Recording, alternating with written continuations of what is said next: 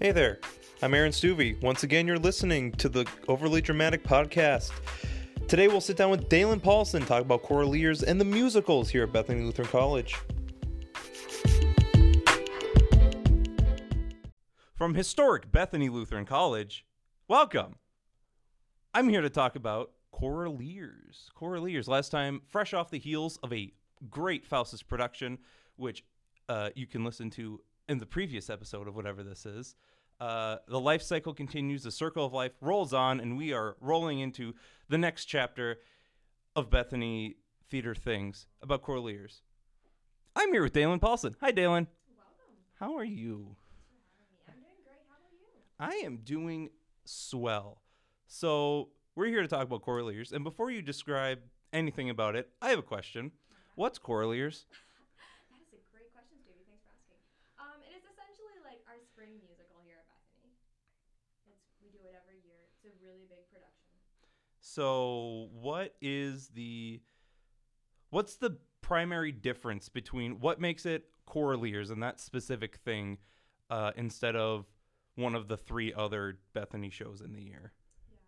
So the main thing that makes it different is first of all, it is a musical, which generally the other shows aren't historically. And secondly, it also has like a really big chorus aspect as well, which is something that's really unique to Bethany because you don't need to audition to be in that chorus. You just essentially sign up.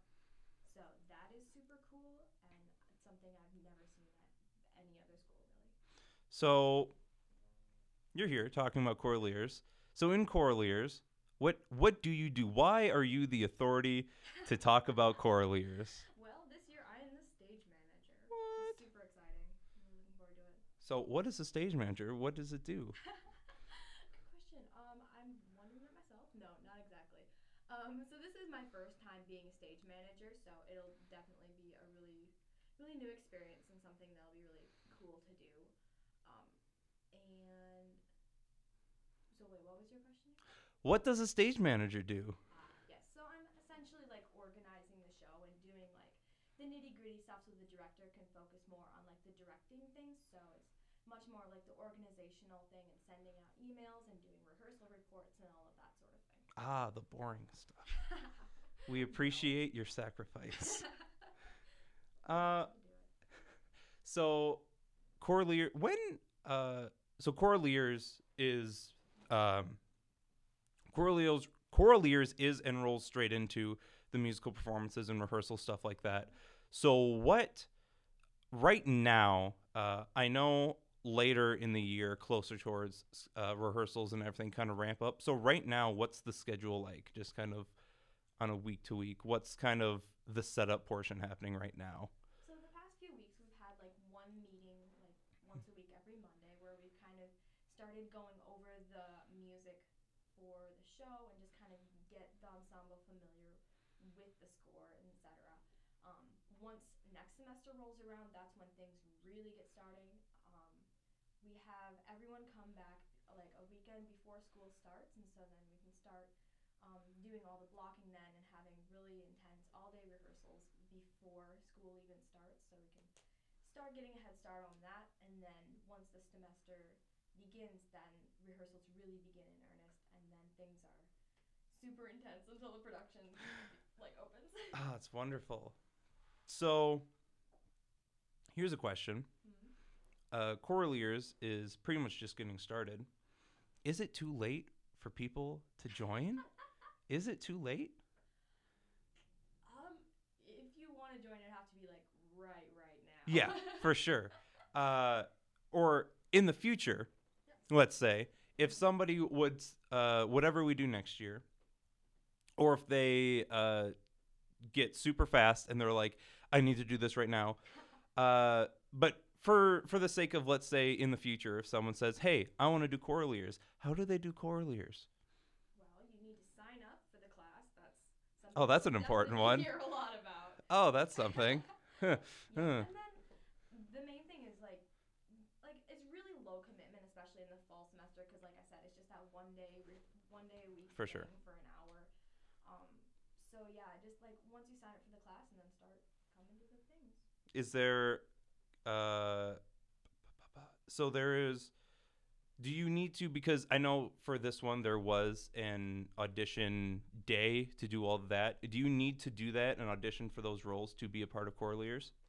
To be a part of Coralie's, no. If you want to be considered for any of like the speaking roles or the leads, then yes, you need to come to the auditions and go through the typical like audition process. However, just to be in the chorus, you do not have to come to auditions now. So just to be in Coreliers, you just have to sign up, get on the email list, and then come to the meetings, and they'll find a spot for you. Yep. That sounds wonderful. It really is. So here's a question. Yes. We've gone over Coreliers a bit. What have you done much Corelier stuff in the past? I don't recall. Not much per se. Last year I was in the chorus. Okay. I did not audition. However, I did, like I was saying, just come to the meetings and do the ensemble portion. Then, and last year I was a freshman as well, so that was my Yeah, first for sure. time being a part of Coreliers at all. So I did that last year, and then this year I'm the stage manager. Yeah. I know last year I didn't show up to any audition because I didn't even know because something I learned about Coreliers is that it is run by the music department rather than the theater department. That is true, yes. So I was looking at the theater stuff when everything was posted on like the music boards and everything. So that's kind of important thing to look out for if you're looking for materials. It's a music thing, not run by the theater thing. Yeah, and it's kind of like that weird line because like it is a theater thing, but it's also kind of. It's also all musical. Yeah. Yeah, but it's also like Exactly. it kind of Like, combines. it's directed by Anne. It's music directed by Dennis. Yeah. And yeah. But at the same time, you have the sets being built and we're using the theater space and all that. All the design elements are still done by the theater department. Yeah, and it's kind of some weird mix up of the entirety of the performing arts division at Bethany because like well we have the choir doing the actual singing, we have the theater doing the sets and the actual acting. It is the choir too, because in January, in like the first most of second semester, the choir just stops because most of those people are then in Coreliers. I assume so. Yeah. And then you even have the band department playing live music for the shows, which is very cool. It is. Sitting just out of eyesight is a variety of very talented people. Or within eyesight, depending on the year. Or within. Yeah. We don't have a pit, but we do have a curtain. Well, we do have a pit, but Okay. we don't utilize that. Yeah, like last year I didn't audition for anything. I wasn't part of an email list. But you were still in it. Weren't you? I did. I got a mass email that was like, hey, we need dudes. And I was like, I haven't done anything for a month. And I just kind of showed up. They gave me a cowboy hat and told me to yeehaw. So, You have to wear those boots and walk up the metal stairs. And oh, that was fun. Oh, you ever tried walking up a metal catwalk wearing cowboy boots? That is, while a scene is happening. while a song is happening and you're trying not to make any noise, it's great. And even I think this year too, they've been sending out emails and doing a kind of a second wave of auditions to try and fill some of those spots that maybe aren't very musical based. Because like last year, I didn't even sing at all. I wasn't in any songs. I was on stage for kind of the final number, I guess you could call it that. But even then, I wasn't given any music. I was just told, Really? you'll figure it out. So, like, I didn't actually know the words I was supposed to be singing. I just kind of copied the people standing next to me.